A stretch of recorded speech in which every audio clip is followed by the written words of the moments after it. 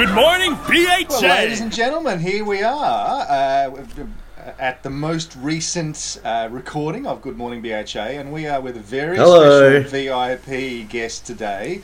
Yes, we do. A bronze national AMS bronze medalist with Close Shave, two-time national champion with Southern Cross, and also international champion. John Newell, welcome to Good Morning BHA. Thanks, fellas. Mate, incidentally, for listeners, John was interviewed a few years ago on a thing called Gold Medal Moments over in America, and so there's some really good stuff there, so go and have a listen to that if you get the chance. But kind of fortunately for us, there's especially a bunch of the Aussie stuff they kind of understandably skated over that we're going to drill into today. So without further ado, John, yes, we'd love to hear your story. So this is just a podcast of all things barbershop in Australia and Ash's initiative. So congratulations to Ash. Thanks, mate. That's all right, mate. John, you mentioned in the Gold Medal Moments podcast thing that you, correct me if I'm wrong, you started singing as a kid with your brothers, and when your dad was the pastor of the church, local church and church choir. My question, and you mentioned, you just wanted to be involved with your brothers. Did you know then that you loved singing or you loved ensemble singing, or did you kind of learn that because you just wanted to be involved in what your brothers were doing? I think I learned it particularly because I watched what they were doing. They were both older than me, one by 4 years and the other one by 6 years. So I watched what was going on. Dad was in charge of the church in Brizzy, and it looked like fun. So as soon as I was old enough, which was 6, and I started to learn to read music, I got involved. And I just enjoyed doing it. Yeah, fair enough. So hang on a minute. You sang with Close Shave, but you started singing as a kid in Brizzy. So just clarify that timeline there. Yeah, I don't want to offend any of our Tassie listeners, because I did spend some years in Tassie, and that's of course where I started barbershopping. But I'm a born and bred Queenslander, and I'm afraid state of origin every year it's Maroon, Maroon, Maroon. Go those mighty Maroons every time. So we moved there when I was 12. I was going through high school, and I got into barbershop in grade 12, actually 1987. And it was just, I was doing the school musical, and the teacher in charge of the music for that musical, she said, "Hey, I know of a quartet, an a cappella quartet of guys who are looking for somebody about your voice range. I reckon you might fit in pretty well. Could I put your name forward? Would you like to audition?" So I said, "Oh yeah, sure, go ahead." With a couple of weeks later, I got a call from Tim Begbie, the one and only baritone that Close Shave's ever had since it started in 1983. Yep. And to Nick Begbie, the lead of Fort of the Bar. Yes, he's Nick's uncle. So I auditioned, got in. That would have been September 87. Did my first gig Melbourne Cup Day, 1987. So you've been doing musical theatre at school, yeah? Or yeah, I had been doing some of that. Did a lot more of it once I got into university. Yeah. And did you love the solo lead stuff, or were you kind of equally drawn to the more ensemble stuff, or just both? I enjoyed it all because they all had different challenges. They all required different approaches and skills.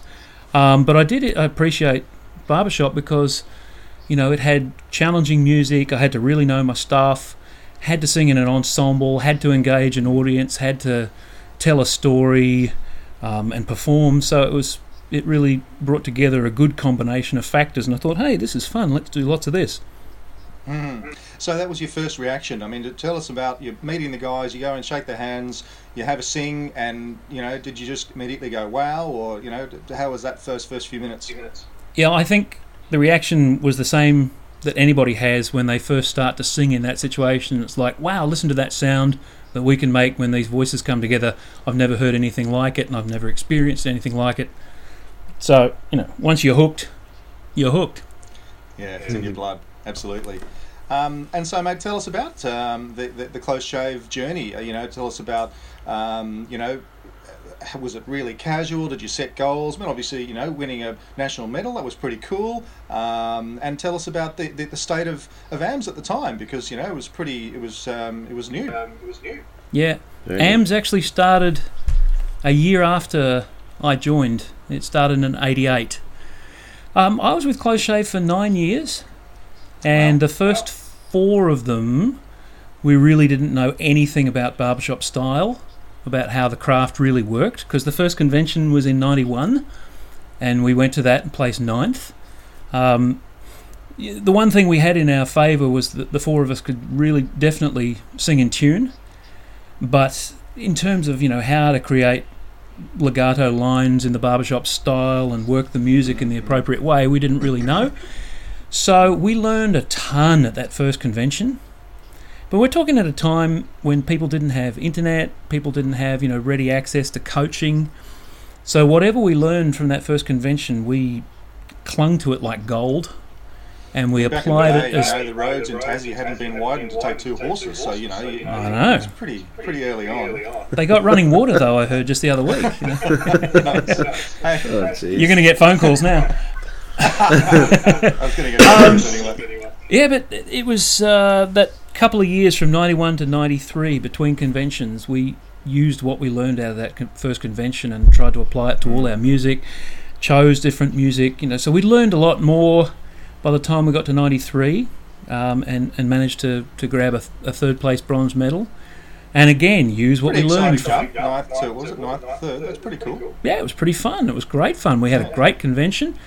And again, another 2 years applying what we learned from judges and critique sessions particularly, and worked hard and got to the 95 convention in Canberra and placed 3rd again. I have to say 95 in Canberra was where I met Wally Coe, and I have to bring up Wally's name simply because when I moved to Vancouver in late 2002,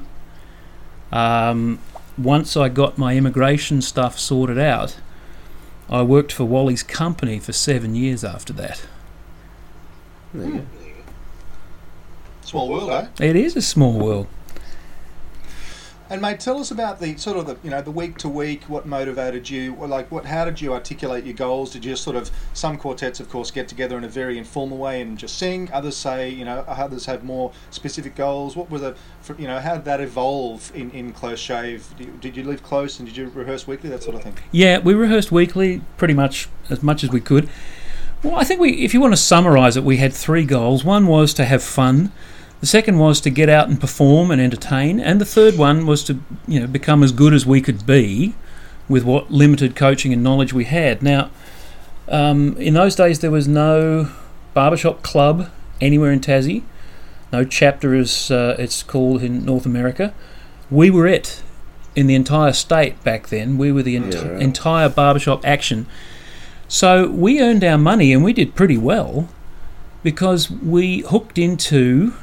the guys who'd been part of the quartet before me really sort of lay the groundwork for this. But we hooked into a lot of the business gatherings that happened there, because you guys are going to be having your national convention at Rest Point this year. Yep. That's where we did a ton of our gigs at Rest Point. We did dinners, we did conventions where we would feature between courses, either up on the stage or moving around the tables. We tried to talk them into what was the best way to utilise us, because it was a feature entertainment sort of thing, so we'd encourage them to do a 15-minute set between entree and main course, and another 15-minute set between main course and dessert, that sort of thing. So we did tons of gigs that way, lots of different conventions. We did a Undertakers convention, we did a taxi owners convention, we did a travel gig, got together for these travel executives. They would get together in each capital city once every, they'd rotate around the capital cities every 6 years, and they'd seen Close Shave 6 years beforehand, like 84, and this was 1990, and they came back to Hobart and they booked us again to come and sing at their little soiree, 30 people in the room. And I'll tell you this story because it gets into the business ethic that's really important. We were just singing for these travel executives, and this is back in the days of the early 90s when travel was big and there was tons of money. And somebody really loved us, and she said, "Oh, we've got to get you guys up to Cairns to the Travelland convention we're going to be having." So you know how the usual thing work is. She says, "Oh, give me your business card." So give them a business card, and you never hear from them again. Fortunately, our guys had learned the thing and gave the business card and said, "Let me have yours as well." Yes, exactly. Proactive. So this was Tim Begbie. The next day, he called her. We got the gig. Yeah, nice. They flew us from Tassie to Cairns. They booked us for 2 nights at the Hilton, and we got first class travel all the way there and back again. What? For like a half-hour set. It was so cool, and we ended up staying a third night, which we were going to pay for ourselves. They picked up the tab anyway. Oh my God. Oh, wow. It was so cool. We went and saw the Daintree rainforest. Among the more expensive half-hour sets in barbershop. Absolutely, it was awesome. That's fantastic.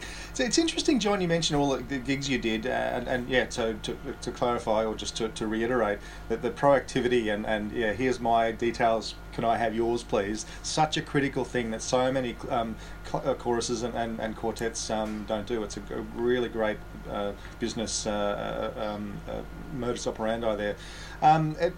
In recent years, of course, there's particularly with the transition in barbershop BHS from the presentation category to the performance category, trying to get more of real world, I guess, and less sort of cliche barbershoppy. It sounds like you were in some ways well ahead of your time. I'm sure you were just sort of taking opportunities that were in front of you, but comment if you can, or it sounds like you were really benefiting from just general performance experience in the community that then would have left you in really good stead come competition time, because it was sort of just another gig and not something you'd necessarily been working all year for, and B, you had that performance experience to just roll out again on stage. Yeah, we were fortunate that the four of us actually, of course the combination changed in Close Shave over the years, but we always were quite happy to put in the detail work to get ready for competition. But you're absolutely right. I did a lot of performing in ensemble casts and solo work, as well as church choral singing and chamber group singing. So standing in front of an audience was certainly pretty normal for me. It was something I thoroughly enjoyed. It certainly never intimidated me. But I also studied drama as part of my education degree. It was one of my majors. So, learning more of the stage craft. Not that I was necessarily a particularly great actor or anything like that, but I just learned more about stage presence, which was really helpful. Absolutely, valuable. Valuable. Yeah. Remind me to tell you more about that though when we got into real time as well, because it was a completely different situation. Yeah. Absolutely. And mate, just before we leave Close Shave, you meant sang lead from there. So you've always sung lead, and they just happened to have the lead part available, and presumably there would have been opportunities as the quartet evolved and new members came in and out for you to sing different parts. You just like lead just worked for you. Yeah, lead was what they wanted at the time. It fits my voice range exactly. I could also sing baritone if I wanted to, but I enjoyed the challenge of lead and the responsibility that goes with it, because you're not just singing the melody, you've got a whole bunch of other jobs to do that you've got to embrace. And I could sing a bit of tenor here and there, but after a while it's not the most comfortable spot for me. My voice doesn't sit there comfortably for long periods of time, so only a little bit here and there. No, lead's totally my thing, though. Cool. Yeah, that's something I think. Generally speaking, I think a lot of people are they tend to gravitate either to the melody part or to a harmony part. Personally, I'm just a complete sucker for harmony, but I think singing. I like the harmony. I like the harmony as well, but this suited me. I suppose anybody who sings lead, is either a bit neurotic, or a bit of a control freak, or a bit of both. And I mean, let's be honest. Ash isn't denying this. No, there's no denying it. We may as well embrace it. We may as well don't think it's a bad thing. But I enjoyed having that element of responsibility to say, okay, I've got to be the visual focus here. I've got to remember to get into position in a particular way. I've got to remember to breathe and give this verbal or non-verbal cue in a particular way. I've got to remember to execute the plan that we have decided for the song. And of course, one of the things I learned early in life was when you got coaching in a quartet. Well, two things I learned. One is, if you're sing lead, you're going to get more coaching and more comments than any other part. And it's not that they're picking on you, it just goes with the territory and it shows the responsibility you have. Yep. And the second thing is, I learned very early on that when other guys got coaching advice, that was for me too. You're right. If they made an adjustment, the next time we would sing through and ever after that, I would be listening for them to execute that as part of the plan. Ash, can you pick up some of these higher level quartet skills and awareness that may have led to certain things we may be discussing later on in the podcast? Yes. Yeah, very, very proactive. There's a certain trajectory you're on. There is one other thing before we move on to Southern Cross. Given the quite high turnover and the large number of guys in Close Shave, just talk us through the culture there, because that must have evolved quite a lot. Any individual new member coming in brings their own chemistry, and that's every foursome is a unique quartet, so that must have ebbed and flowed a lot over the 9 years. Yeah, fortunately we had Tim. He was the glue. Tim was absolutely the glue all the way through. First of all, he'd been a GP with an outstanding bedside manner, for so many years. So it was difficult. He was always kind of the captain of the group, the organizer, the absolutely godfather kind of thing. Absolutely, and it was difficult for people not to be able to talk and open up to Tim. You could easily just talk to him and just feel comfortable with him at any time. Wow. So he was definitely the driving force to organise, to order music, all that kind of stuff. So I think that was particularly the most important thing. But because he's so friendly and likeable, that it made such an easygoing culture, even when we were working hard. Wow, what a great combination. Yeah, sometimes, of course, if someone takes ownership, they can, be a bit overbearing, or they can say my way or the highway. But it sounds like not only the good bit of he took responsibility and was proactive, but also, involved people and generated positive relationships. Sounds like a best of both worlds. Yeah, you guys could work on that a bit, Hey, I see where you're going with that, mate.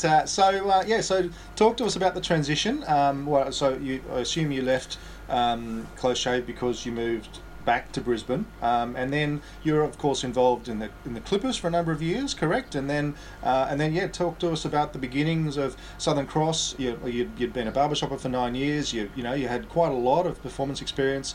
Presumably you knew, and you're a pretty proactive person. You knew what you were looking for. So tell us about that.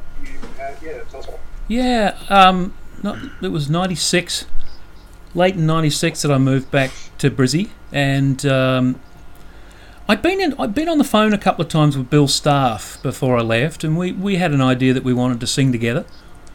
And I got into Brizzy, got sort of reset up, and we started looking around, the two of us, because we had an idea of let's form a good quartet, as good as we can make it. So first of all, we found a bass in Avon Phillips, and that was all good. And then we needed a tenor, and there was an issue there with who do we find? Who do we find? Well, we were looking for somebody who was available and we thought would sort of fit with the group. And I thought, well, why not Daniel Beckett? And they said, well, he's in Tassie. Because you'd already sung with him, yeah, right. He joined us in Close Shave, absolutely, and so I got in contact with Daniel and Julia and talked to them about the awesome Queensland lifestyle. I'm not going to. Yeah, nice. I'm not going to take credit for it though, because ultimately they had to make the decision themselves. But they came on up and gave it a go. Wonderful. We got Daniel into the quartet, and things were looking good. In terms of chorus action, I didn't do a lot of chorus action in that first year or so. I toyed around with a quartet idea for a while. I think we toyed around with something that was going to happen in '97. Yeah, I think I've got my stories mixed up. There we go. I toyed around with a quartet idea for '97. If you could stop lying to us, that'd be great. Yeah, right. Yeah, that's right. I toyed around with a quartet idea for '97, and I backed out of it before we went to contest because it really wasn't going to work at all. So that's when I was talking to Bill again, and we found Avon. So we competed for the first time, like April of 1998 as Southern Cross. Mm-hmm. Yeah. And it was just choosing the name was one of those situations where you just have a list of names and you end up with crossing all the other ones off. So it's not like, it's not like we love this name. It's like this is all we're left with. The only one left. This is the least worst. Blank space. I do remember clearly we were having to register for that regional convention and competition. And, okay, we need to decide on the quartet name. So is it Southern Cross? Because we're right at the deadline, fellas. All right, there it is. So we put it in. My favourite story of those is David Reed with his two sons when he registered for the first time. I think it was roughly 2 years ago. And he was literally typing out the registration in DHA, and there's a quartet name. So he just looked around his home office and saw a packet of printing paper and said, okay, our name is Reflex, which I think is quite a cool name. Yeah. I think in '97, I sang at a regional gathering competition with the Blenders. Mm-hmm. Whatever the year that Acoustics came to Queensland, and the competition was held in Main Hall at University of Queensland. Yeah, lovely. Yeah, which I'd performed in a bunch of times as a kid, and here I was back again as an adult. So whatever year it was that they came, I did a little bit of like a competition with the Blenders then, but I was only with them for a couple of months. So it really wasn't until about '98 that we got the quartet going as Southern Cross, and Bill was directing the Clippers, and he convinced me to join the Clippers and be part of that action there. So it was '98 on from there. Sang with them until certainly through 2001. Yeah, obviously you got the big gong, the blue ribbon in '99 and '01, and so tell us about the Southern Cross journey. Obviously, you were ambitious. You wanted to do well. Was there more or less about the same sort of singing out in public? How was the vibe, etc.? Yeah, it was a different story in Brizzy to get the gigs. We certainly did a lot more outdoor gigs than I was used to doing with Close Shave. But we were pretty driven. We were all committed. We really wanted to do well, and we have to say straight off the bat that we wanted to win the Aussie Gold. Mm-hmm. That was certainly a goal right from the very beginning, and we were fortunate enough to do that in our own backyard as well in '99 in Brisbane. Mm-hmm. And then there was that whole thing of like, what do you do now? After you've won the gold, what do you do next? Well, at least you didn't have to retire like Bad Habits did. Yeah. It can throw a lot of quartets off, that whole question of what do we do next. But we kept working on that for a bit, because a lot of people would argue having a number of goals and I guess for an Aussie group going to international is another goal, and it can be quite a humbling experience, going from some top of the pops to just another number on the list. But yeah, so how did you work through that process? It sounds like it was a bit of it was a turning point anyway. Changed bass between '99 and 2001. It was during that time as well, totally unrelated, I'm just thinking of it as it comes to mind. It's not related to changing bass, but it was during that time that the rule was changed so that a previous champion quartet could recompete. Okay. So that gave us some incentive, so we thought, right, well, we'll aim for 2001 in Melbourne, especially as it was going to be the Pan Pacific as well. Anyway, during that time we also changed bass, and we picked up Mark Penman, who had experience with barbershop, having sung with Derek Cosburn and a couple of other guys in the Dreamworld Quartet in the 80s. Yeah, so, and he'd also spent a couple of years with Opera Australia. So, he has a seriously large voice, that guy. Oh, I can tell you, when we auditioned him, and we were standing in my flat in Toowong, and we auditioned him, we stood in that looking inwards, that square looking inwards like that, and we started to sing Heart of My Heart, and he was to my right, and my right ear was almost blown out just by Heart of My Heart. I thought, whoa, we're going to have to hold a pillow over this guy. Yeah. The only time I've sung semi-officially with Mark was in 2017 at the Pan Pacs in Sydney, where we had the combined Australian quartet medalist chorus of, there probably would have been about 30 guys there, and it just coincidentally he was directly behind me, and oh my gosh, it just felt like I was surfing a wave of sound by singing in front of him. It was extraordinary.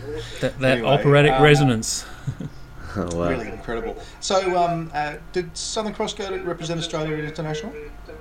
Yeah, we went in 2001 to Nashville, Tennessee. That was a really fun experience. Really enjoyed it. We absolutely nailed that 46th position in the contest. Nailed it. We were actually drawn number 2 in the quarterfinal. Nice. And drawn first cab off the rank in that contest was Michigan Jake. Oh, wow. The quartet that actually won it. Yeah, people end up went on to win it. Wow. So did you know Michigan Jake before you went over? And were you standing backstage and hearing the sound and just going, oh my God? Yeah. I mean, we knew they were going to be really good anyway because we'd seen them on video and all that. But right, you knew who they were. We were quietly hoping that after they sang and then we sang that there'd be an earthquake. It's like, yes, we're second. 2 competitors finished. We're second. Yeah, we had an absolute blast doing all that. Had a wonderful convention in 2001. Awesome. It was so much fun. We sang the anthem to kick off another quarterfinal session and did all the stuff that you do when you first go to a convention as a quartet. It was great. And then a couple of months later, it was September of 2001, and we had the Pan Pacs in Melbourne, and so we felt like we were in pretty decent shape. So that you would have gone in with sort of a, no one wants to get carried away, but you must have felt, really quietly confident. Obviously, you always want to do your best, but you must have thought, well, if we go and do well for ourselves, then we'll take this out. You mean the Pan Pacs? Win the Australian gold. Yeah, well, we went into that. It was a different feeling completely when you come back. You understand it. When you come back as champs, it's a completely different mentality. Yep. Well, it shouldn't be, but it is, because suddenly there's this sense of expectation that you've got in your mind there. So when we were announced as Aussie champs, we were sitting in the auditorium, the Melbourne Concert Hall. We were sitting there, and they announced us as the Aussie champs. It was more a big sense of relief, particularly for me and Bill. We were more relieved than ecstatic. When you win, the only way is down. But I'm going to tell you what I thought was a really funny story. We went up on stage, got given our medals, and of course the New Zealanders were all there, and it was the Pan Pacific Championship. So we were up on the stage as Aussie champs with medals, the trophy, and they still had to announce who'd won the Pan Pacifics. Now, dear Andy Aberley, wonderful, wonderful man, don't just never ever let that guy near a microphone, because he could talk the leg off an iron pot, right? You're all waiting for results and he was just talking. So everyone was waiting and waiting and waiting and waiting for the announcement of the Pan Pac champions, because Andy was enjoying a good chat to the audience. We drifted off to the stage left area thinking, oh God, Andy, we love you, but oh my God, people are waiting here.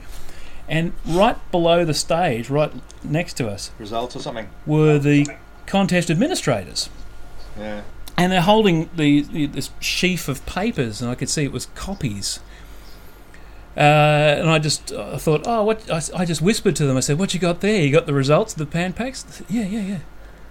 And I just jokingly said, "Oh, yeah, can I see?" Have a look, yeah.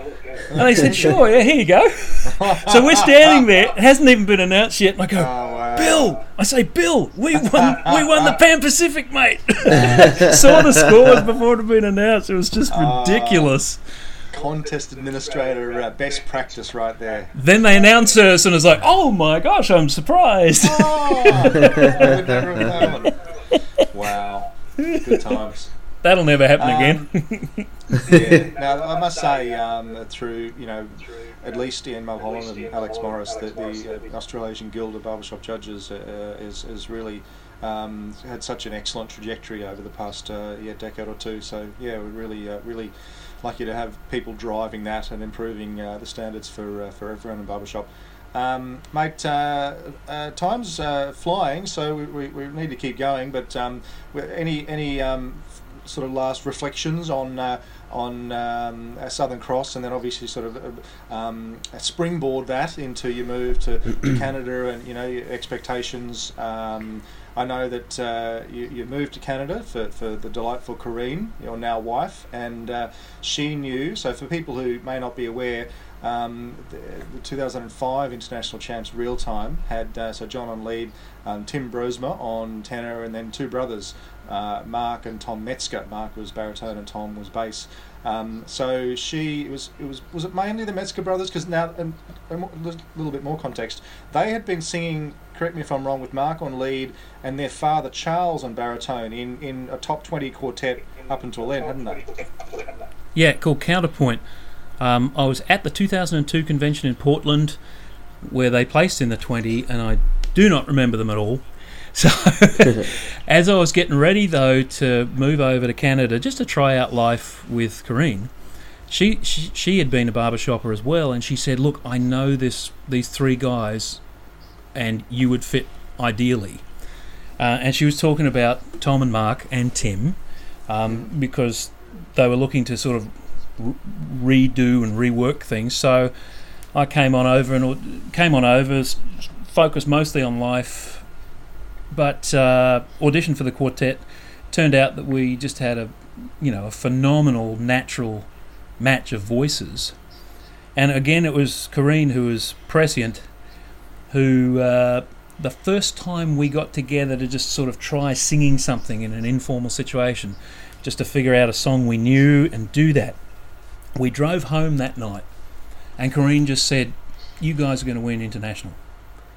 And this would have been, somewhere early in 2003. She said, "You guys." It wasn't like, "Oh my God," it wasn't overexcited. She just matter-of-factly said, "You guys are going to win international." And for someone who had sung immediately after Michigan Jake and had come 45th, I'm sure that was. I'm sure you knew that it was a good sound, but it would have been quite something to digest. Yeah, we had to work at it though. I mean, people say that Real Time came up really quickly, and I suppose we did, but we had to work once a week. We were very lucky that all of us lived within an hour's drive of each other. Three of us were in the Vancouver area. Tim lives in Lyndon, which is a little town in Washington State, right on the border with Canada, and you can be from downtown Vancouver, you can be in Lyndon with good traffic in just over an hour. So we were very lucky. We got together every week. We worked smart. We all had to basically remodel how we sang. We completely learned a new way of releasing our voices and finding how that worked together as a foursome. Having done a lot of musical theatre, it didn't work for me to be more of a heavily performing lead. It suited this particular formation to be an ensemble lead, so internalise a lot of emotions rather than show them in sort of theatrical way, and that worked a whole lot better for us. Less is more, is what you're saying. Well, it was in that particular situation, yes. When we really relaxed the vocal mechanisms, that's when our sound just exploded. It really expanded in the best way. So more of this. Yeah, it took us quite a while to get used to that though, because when we had it, when it started to happen under coaching, we were confused. Like, how can this sound so big when we're doing nothing? It took a while to trust that and to build on it, and then comes, 73,000 degrees of detail after that. Depends on. And I get that. It depends on how obsessed you want to be. You've got to be basically obsessed to go on and get in the medals. After many hundreds, if not many thousands of hours, you're an overnight success, mate. And I gather, am I right in thinking Tom had to sort of be coached out of that, not pushing too hard, gravelly uber bass, and be a lighter, dare I say, more musical bass? Is that sort of a bit of the story he went through? Yeah, he's got a big natural voice. Yeah, and to balance chords, if you take volume out of 10, someone would say, okay, everybody's singing a chord, everyone's singing this chord at a personal 5. And then it was a case of, okay, 3 of you sing at a 5, Tom, you sing at a 3.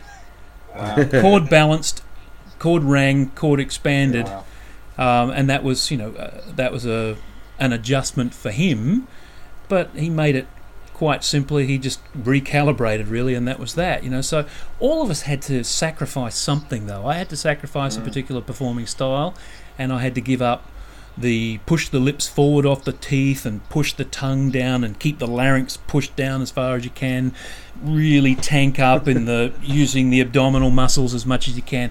I had to stop all that over muscular stuff and learn just to be free and natural, and then tweak it from there. You should write a book about this stuff. Yeah, mate, yeah. I should do that. What a great idea. Hey, I expect some royalties out of that. Did you what mentality did you go into the 2004 international with? I guess you'd been through prelim, so you knew you were travelling well. Did the other guys know they'd taken a bit of a step up? And because to come, was it 6th or 7th in your first year in 2004? I mean, that was pretty amazing. We knew we were onto a different model of singing that nobody else was doing, and we knew it was working for us. We definitely set the goal from the beginning that the first time we competed, we wanted to make the international top 10. The first time we hit international, we wanted to be in the top 10, and we hit that goal, which was great. We knew it was going well for us, but it was just getting better as it went along. The more we trusted it and it really gelled together, that was the thing. But we went in with that goal, but no other expectation. You can't have any expectations of what you're going to do, because that screws up your thinking. Just go in, do your best, and everything else takes care of itself, right? So there's a bunch of other stuff, obviously, but that leads directly onto the 05 convention. And for those who may not be aware, in 2004, a new big shiny legendary quartet, Max Q, came on the scene and were expected to win first year out, but Gotcha sort of blindsided them. Tell us about your goals for 2005, because I assume the expectation around international was that Max Q was going to be a little taken aback at not winning, and they were going to come and storm the 2005 convention. But you're kind of famous for saying you went in there, did your own thing. You're sort of almost infamous for being almost too relaxed and just running your own race. Well, when we first when we decided to be a quartet during 2003, we did set lofty, you might say arrogant goals from the beginning, and that was to be in the 10 in 2004, to be in the top 5 medals in 2005, and to win in 2006. Those were our written goals. Well, you failed that last one, didn't you? I know, we completely screwed it up. What a bunch of losers. But we went in to 2005 with the goal of being somewhere in the medals, and by our prelims scores, we were right on track for that, because we'd qualified second, and we thoroughly expected Max Q to win in 2005. So I think that worked to our advantage, in that we had no expectation to win. Yeah. That's awesome. We weren't really trying to win. We were just trying to do our best. We said to everybody, look, we don't sing as big as the other quartets out there. There are quartets who walk across this stage who can kick our butts volume-wise, but we can't play that game because it's not our game. If we push, we suck. So let's just keep relaxing let's just keep doing it the way we've been doing it because it's working really well for us and we're moving up. Let's just execute that, have a lot of fun doing it. We'd done a lot of detail work leading up to it. We knew the sets we were going to sing, we knew what round we were going to sing the sets in, and what order the songs were going to go in. We knew those months before contest. I know so many quartets who are still relaxedness about being ready. Yeah, I know so many quartets who still haven't decided what order to sing a couple of songs in. Exactly, it's like you've got to rehearse it with a full plan in mind. So that was that, and we just kept doing it, and people very kindly kept coming up to us during that convention saying, "We've got you in first. Oh, we think you should be number one." And we smiled and said thank you, but we tried to get away as quickly as we could because it messed with our heads. Right. And so you did have to be careful not to be sucked into that. And totally. With the risk of it changing your mentality walking on stage. Depends on what works for you as a group. Some groups thrive on that stuff, and it just makes them do better. For us, it messes with our heads. We like to be sort of quiet, away from things until it's time to be on stage, and then do our own thing from there. Everybody has their own way. You just got to figure that out and stick to it. Yeah, but having said that, I mean, I'm guessing when third was announced and you weren't there, you weren't surprised, but you were still kind of expecting to be announced second. So I get, talk us through those few seconds when Max Q was announced second. When third was announced, it was like, okay, oh boy, this is getting interesting. Pretty well, yeah. And so there was definitely more tension backstage when it was time to announce second. And they announced Max Q, and there was quite a roar from the crowd because we were separated from the crowd and then by a curtain. There was quite a roar, and the Max Q guys immediately backstage congratulated us, embraced us, and said, "Well done, fellas." People were backslapping us from everywhere at this point, and I can't remember what the other three guys in the quartet were doing, but I was certainly going, "Whoa, hang on! Nobody's said anything yet. Whoa, settle down!" Like there's. You're thinking maybe you came sixth. Yeah. You never know in a crazy old world, do you? You'd never want to count your chickens, right? So. So it was just like, let's just wait until we hear it, thanks. Yeah. No, it's interesting, actually. Without offending the OC Times guys, when second was announced in 2008, I really thought that Stormfront had won. So and they ended up coming sixth. So you just never know, mate. And so your sets have become fairly infamous in themselves. Such sort of smooth, clean singing and just that good consonant barbershop sound. Briefly, talk us through how you chose those 6 songs, and did you have 10, 15, a bunch of others to choose from, or did you kind of fairly early on identify there was something about the range and musicality of those 6 songs that worked for you? We all dug into our music early on, and it took a while, but one of the things we wanted to do was try not to repeat stuff that others had done. So lucky you got in early with Come Fly With Me. Yeah. Well, that started in the chorus in Vancouver, the Gentlemen of Fortune chorus that Tom was directing at the time. The chorus in 2003 did a Sinatra show, so Come Fly With Me was in there, so we just picked that up from the chorus and used it, and it became one of ours. So I think that's where the disease started and spread from there, because let's face it, that song spread around pretty easily after that. Yeah. Well, fair enough. No, we just chose songs that we thought, okay, what hasn't been heard much, what hasn't been done, will it suit us, does it interest us at the same time? So we were digging through our libraries of stuff. The Metzgers were particularly, enamoured of Greg Volk arrangements, so we sang some of those, and they work really well. They're awesome arrangements. And some of them are really, really hard. And then just organic process of tweaking the songs. This song's not working so much, so we'll move it somewhere else. Let's bring something else in for competition from there. Heart of My Heart, that Brent Graham arrangement, that came about from 2004, hanging around after the contests were over. And Brent took us aside and taught us, I suppose you call it the coda of that song. It's more than the tag. It was a lot more than the tag, and he taught us that. And we were just looking at each other going, we have This to sing works. this. We have to sing this. And there was a lot of arm twisting there with him because he wanted to sing it with his quartet, but he eventually said, sure, you guys do it. So that's where Heart of My Heart came into it. And of course, Gotcha won the year before you, singing Nelly, another polecat. So you know, it's not unheard of. Yeah, although the Heart of My Heart arrangement we sang, I mean, it's Yeah. somewhat different from the polecat. Yeah, But that, that's again, was the essentially whole it. point, because you can't go and compete on stage singing Heart of My Heart the way it's been sung in Singing Valentine's 5 billion Yeah. times. Yeah. You got to do something to make it your own, and that thanks to some good coaching and some ideas that came that way, we were able to work at that like that. The whole Rat Pack idea just came about from, screw it, let's have some fun.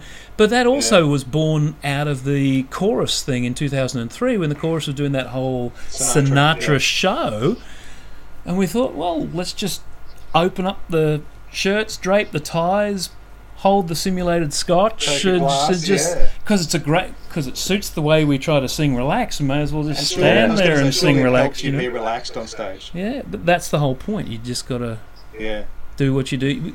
The way to be relaxed on stage is to really know your stuff. You've got to know every little detail.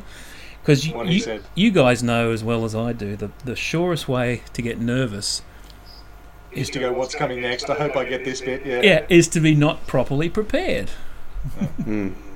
It's I'm glad you said that, because it's a real bugbear of mine, and having in Australia, and shadow judged in America, but sat in the pit so many times, it's so evident who comes on stage and is prepared, they're relaxed, they do their thing, and who's standing there like a deer in a headlight saying, I hope I get through this, or as the Sweat Adelines say, I hope I get from one side of the stage to the other without leaving any bodily fluids on stage.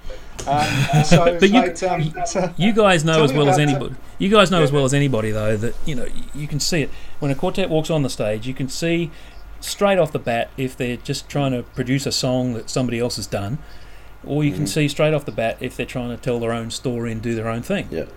And that's the biggest step in the journey, other than getting your chords in tune. The biggest step in the journey is find your way of doing it, and work on that. Yeah, so I was just thinking as you were saying that, I was going to speculate or propose that the trigger point or the transition there might be sort of around that A level. You can get up to about that 81 level roughly by just singing really well and kind of colouring by numbers, but that's when the artistry comes in 81 and above, and I'm actually thinking that maybe even higher than that, because a lot of very, very good singing quartets in the bottom, like in the not in the 10, in the bottom half of the 20, just sing really, really well without necessarily bringing the song alive or making it their own. Would you have any observations on that? Yeah, fair enough. There are several glass ceilings that you hit as you're moving up. One of them is that 80. The next one is like that 82, 83, and then the 85. Each one is a glass ceiling. The higher you go, the harder it becomes to earn those extra points. But I think it really comes down to this. Commit yourself to singing it with the best quality that you can. Leave your ego behind, especially when somebody gives you ideas to help you sing with that best quality. Because often the idea is going to be something that you hadn't thought of, or it's going to be something that you initially think, hang on, this conflicts with other coaching I've had, how do I figure this out? You've got to just open your mind, leave the ego behind, do your best to sing with the highest quality that you've got. And then, the artistry comes into it. You've got to figure out what you're trying to say. But the worst thing you can do is go out there and try to score points. Yeah. If you go out and try to score points, it's obvious.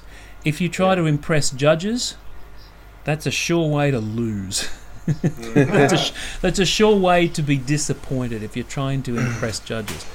But if you go out there to show who you really are and different sides of yourself, which is scary, being yourself on the stage and revealing different sides of yourself and things you've been through in life is scary, but that's what you've got to do. Scary, although I would I want to flip that on its head to an extent. Some people actually find stage an amazing permission to be the vulnerable that they can't. Society doesn't really allow them to be in their everyday lives. Oh yeah, for some it's a real safe space to be able to take that risk. I mean, when it's easy to say, show that truthful side of yourself when you're singing a ballad. We all bring, if we're truthful, we bring difficult experiences that we've had to our ballads. But even singing something like "Come Fly With Me" and "Birth of the Blues," even though we're trying to tell a story, I mean, those character ideas we were working with there, we are so not like those guys. But each one of us has a little piece inside us that goes, I just wish I could be that guy once. So I could just walk up to anybody I want and say, they'll do like the Joey and Friends, how you doing, and just say, I'll buy you a drink and you can join me in the dressing room later. Do those sort of overconfident approaches and not get slapped in the face or told to piss off, So it was kind of, in a way, it was being yourself. And there's a little bit. Correct me if I'm wrong about that Fight Club concept of this is who I am, this is who I want to be, and suddenly I realise I'm being this person anyway. So that you were being true to a component of your actual self, I guess, in some ways you could say. Absolutely. There's a piece of us that just wished we could be that guy who could snap his fingers and get whatever he wanted, and then it was just a case of, what, on the stage we can do that. We're allowed to. Nobody's going to slap us in the face or knee us in a very tender area. I was like, okay, well, let's play with that. Let's have some fun, Let's just say, loosen up, pretend we're having a drink. By the way, it wasn't real scotch out there. Well, you say that now that we can't prove otherwise. Well, we didn't want the smell hitting the judges, right? Because the smell is obvious. The smell was down there anyway. It always is in the judges' pit. So. I'd learned the theatre craft years before. You just get a bottle of Coke, you open it up the night before so it goes completely flat. Then you just mix it with water until you get the colour you want. Don't ever use apple juice because it doesn't have enough colour. Yeah, there you go. You heard it first here, folks. Mate, time is absolutely flowing, of course. So just a couple of finishing questions. As your host from your gold medal moments specifically asked you, as I like to say, who do you like at the moment? It's pretty hard for the listeners. John's face just screwed up. It's a fascinating year. Lemon Squeezy, of course, is taking a year out. They've had a new baritone, so great for them. They're going through their own journey, and I'm excited to see them back hopefully next year, sometime soon. Signature, a lot of people would have penciled in, but they've had a change, a new tenor has come in, Paul Sacker, and their previous tenor has gone to baritone. So I've been having listened to them at Sunshine Region in Florida. They've still got an amazing sound. That's called 93 or something. Throwbacks still in the mix. You've got Rooftop Records coming through. So do you still follow it all pretty closely? And who do you like? Oh, mate, it's a bit of a toss-up this year because then again, the last couple of years, people have said, "Oh, these guys are going to win. These guys are going to win." Didn't necessarily happen that way. Everyone thought last year's Signature was going to take it, and of course, After Hours just came out and totally nailed everything superbly. They were fantastic. The good thing is that somebody pretty much always manages to step up. There's not too many years where there's a gap left. But it's a tricky one. It's a three-way battle, if you have to call it a battle. I mean, it's apples against oranges against pineapples. They're all three different quartets in Signature, Throwback, and of course Quorum. Who was the other one I'm trying to think of? Oh, Lemon Squeezy. I should have said lemons. It's apples against pineapples against lemons, right? There we go. Hey, I like Quorum as well, though. They've got actually beautiful, and I think they over the past from 17 to 18, I think their sound really evolved, lined up a bit more, matured, and just singing better. So I think they're someone to watch as well. When Quorum really rings a chord, I think they ring the chords better than anybody else in the field. They really, really do. Just those little tiny consistency things, that wouldn't come as any. That's the same for anybody. It's about consistency. It was. You guys get plenty of visits now from Kim Vaughan, don't you? Yes, she's down here a bit. So it was. We had one coaching session with Real Time with Kim Vaughan, and she said to us in that one coaching session, she was brilliant, really beautifully honest with us, and she left me with a saying that I will keep with me for years, and that is, if you ring the most chords, you win. So, who's going to win in this year's competition? Whoever rings the most chords. They're all going to sing with artistry and good presentation and performance. Yeah. They're all going to do an exceptional job. It's just going to come down to who rings the most chords, really. You heard it here first, folks. The winners are going to be the ones who do it best. Yeah, there you go. Stunning insight, mate. That's why you get paid the big bucks. So, mate, briefly, we just need to touch on the choruses, how exciting it's been over the past decade or so to have Westminster come in and knock the sort of the three-way turn up and win game that we had with Ambassadors, Masters, and the VM. But now we've got some other smaller but very exciting groups. Obviously 08's been run for a while, but Parkside is new. KVU made a massive splash a few years ago, and hopefully they're coming back. So we've got a real sort of the next tier down in size. The top ones being that sort of 120 to 150. We've got a bunch of choruses around that sort of 40, 50, 60 mark that are still scoring in the low 90s. Yep, that's fantastic. We as a quartet, Real Time, got invited to sort of come out of retirement and headline Westminster's show a few years ago, which was a huge thrill. What a thrill. That was so cool. And so we were there as they were developing that contest set in 2015, and then we were there in Pittsburgh when they sang it. It was the whole Newsies set that they did there, and the room was where you had to be to do it justice. The recording doesn't do it justice. It was so ridiculously good. It was phenomenally good. It's like, whoa. But that just said it. It's not the thing of like, okay, if you have 150 guys, you automatically win. Yep. Especially if you sing aggressively. If you go back to the 70s and 80s, they were really disciplined. Absolutely. They were beautifully rehearsed. They could sing with great contrast, but there was often contrast for the sake of contrast, and there was a lot of really aggressive singing. Yeah. But now it's not the case. You've got to be able to sing with exceptional ensemble quality, with that resonance that really fills the entire spectrum, all the frequencies that you can possibly imagine. Yeah, that's the cool stuff there, because that's where music is really happening, which is it is extraordinary what some of them are doing. And mate, finally, what does your barbershop future entail? You retired, correct me if I'm wrong, from Real Time a year or two after you won, because you had a young family and you wanted to really focus on that. Have you done some directing in the past few years? I did. And what does your future hold? Oh, mate, I'm not actually doing much at the moment. I directed our local chorus for 3 years, but I am quite contentedly not really singing at the moment, which seems a little unusual considering how much I can talk about the stuff. I'm just enjoying a nice little break from it. I will be completely honest with you guys, because these days I'm very much a mental health advocate. I dealt with depression since the age of 12, so that's 1982, and working with my psychologist during 2016. I was really 2016, 2017, that sort of thing. I managed to release a lot of important stuff, and the whole need to sing for a while just fell gently at my feet, quite happily. Oh, yeah. So it's the need to sing that I used to have doesn't really exist anymore.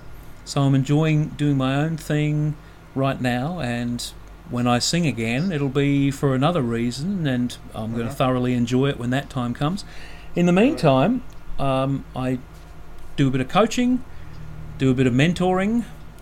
So when are you guys getting me down there? Yeah, absolutely. Talk to the council. We had you out, of course. I'm sure we can make a bunch.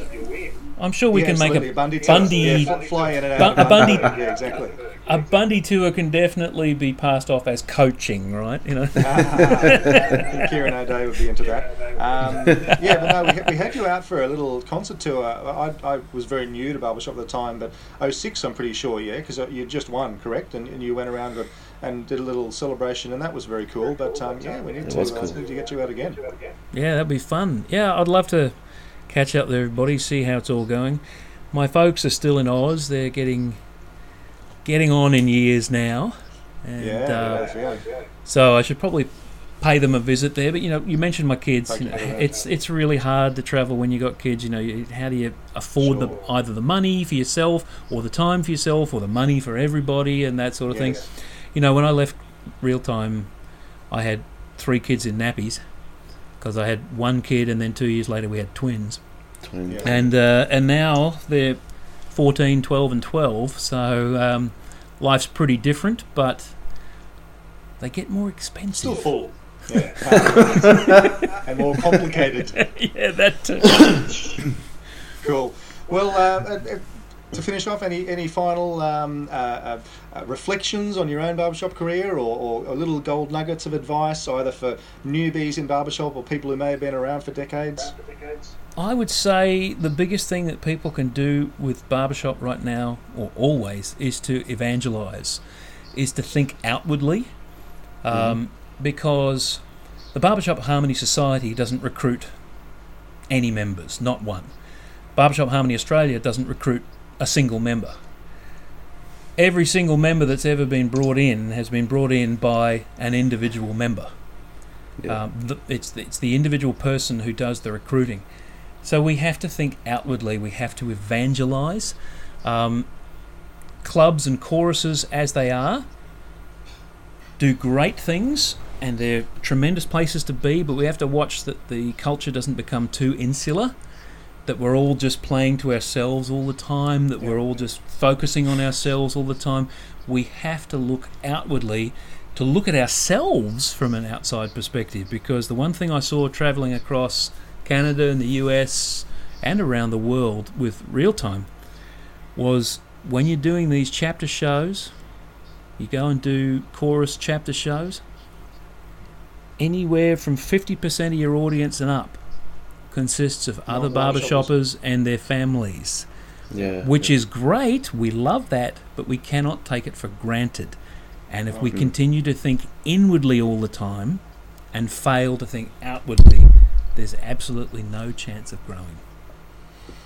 You heard it here first. That's gold, mate. Thank you very much. There is one other final question that I do remember from your 2013 interview with Gold Medal Moments. At the time, understandably, you said that of all the quartets in history, Vocal Spectrum was head and shoulders above the rest, Daylight second. While I agree with you, they're my favourites as well. We've had a few since then, not least of which the Ringmasters, but also Instant Classics and After Hours. They're some exceptional singers as well. Are you still of the view that in the history of barbershop we've got Vocal Spectrum first and then Daylight second? Did I really say that 6 years ago? I can't remember that. Listen, would I put words into your mouth? I suppose we've got to look at it from the point of view of various things they've done and the longevity that they've had and so forth. Yeah. That's interesting. I must have been unwell or something. I love Vocal Spectrum. TLA is the best in barbershop history. Seriously, Vocal Spectrum are awesome. In terms of my favourite, I'm not going to say they're the best in history. My favourite has always been the Gashouse Gang. Yeah. We didn't have. Well, we're out of time now, but to talk about that in any detail. But Gashouse Gang, of course, visited, and possibly my favourite 2 photo collage of all time in barbershop is a young, vibrant, slim-looking John Newell in the early 90s, standing next to Rich Knight. I'm calling you whatever you're hearing. Standing next to the lead of Gashouse Gang, Rich Knight, and then next to it is a photo of the 2 of you on the AIC show, standing next to each other with international gold medals on. That's just such a beautiful, just extraordinary, awesome photo collage. That was pretty cool. It was a pretty cool moment for me because I was standing next to Rich, because the guy's a legend. He's Still to this day, a brilliant singer. He's a lovely guy. Yep. You know, you got to hand it to him. He's just done so much good stuff. But yeah, that was like 97. That was also at Main Hall in University of Queensland that I met the Gas House Gang. There they were. And just listening to them live do their stuff was just magical. Yep. And then get to sing with them afterwards, standing in the lobby, that sort of thing. First of all, you realise, my God, they really are short. and then to sing with them, which is a huge thrill. But I'll tell you what, I couldn't match with them at all at the time. Wow. I couldn't fit into their sound at all. I'd probably do a lot better now, but it was such a huge, awesome experience, and they were just wonderful guys. Very cool. So many amazing experiences we've all had. Well, that wraps it up. Awesome. Thank you for your time. Awesome to spend time with you, and I'm sure that the listeners are grateful and of what they've heard, and hopefully the listeners have not only learnt more about your story, but also grabbed a couple of bits of advice, some excellent bits of advice from you along the way. So AMS bronze medalist and champion and international gold medalist, John Newell, thank you for your time. Hey guys, thanks very much. I appreciate you doing it. I think you're doing a great job. You're using up a lot of your own time here doing it, so people should be thankful. So if they send their money to what address, then you guys can be kept in good supplies of Bundy, so you can keep these podcasts going. Richard and Ash's Pizza Appeal at gmail.com. Yes, exactly. Guys. So let's get ready for the Aussies now. Come up for the World Cup. Let's can the Aussies for the World Cup. We've got both the cricket and the Rugby World Cup this year, of course. So yes, that'll be very exciting. Yes. All right, signing off. Thanks very much, everyone. Bye. Thanks, guys. See you guys.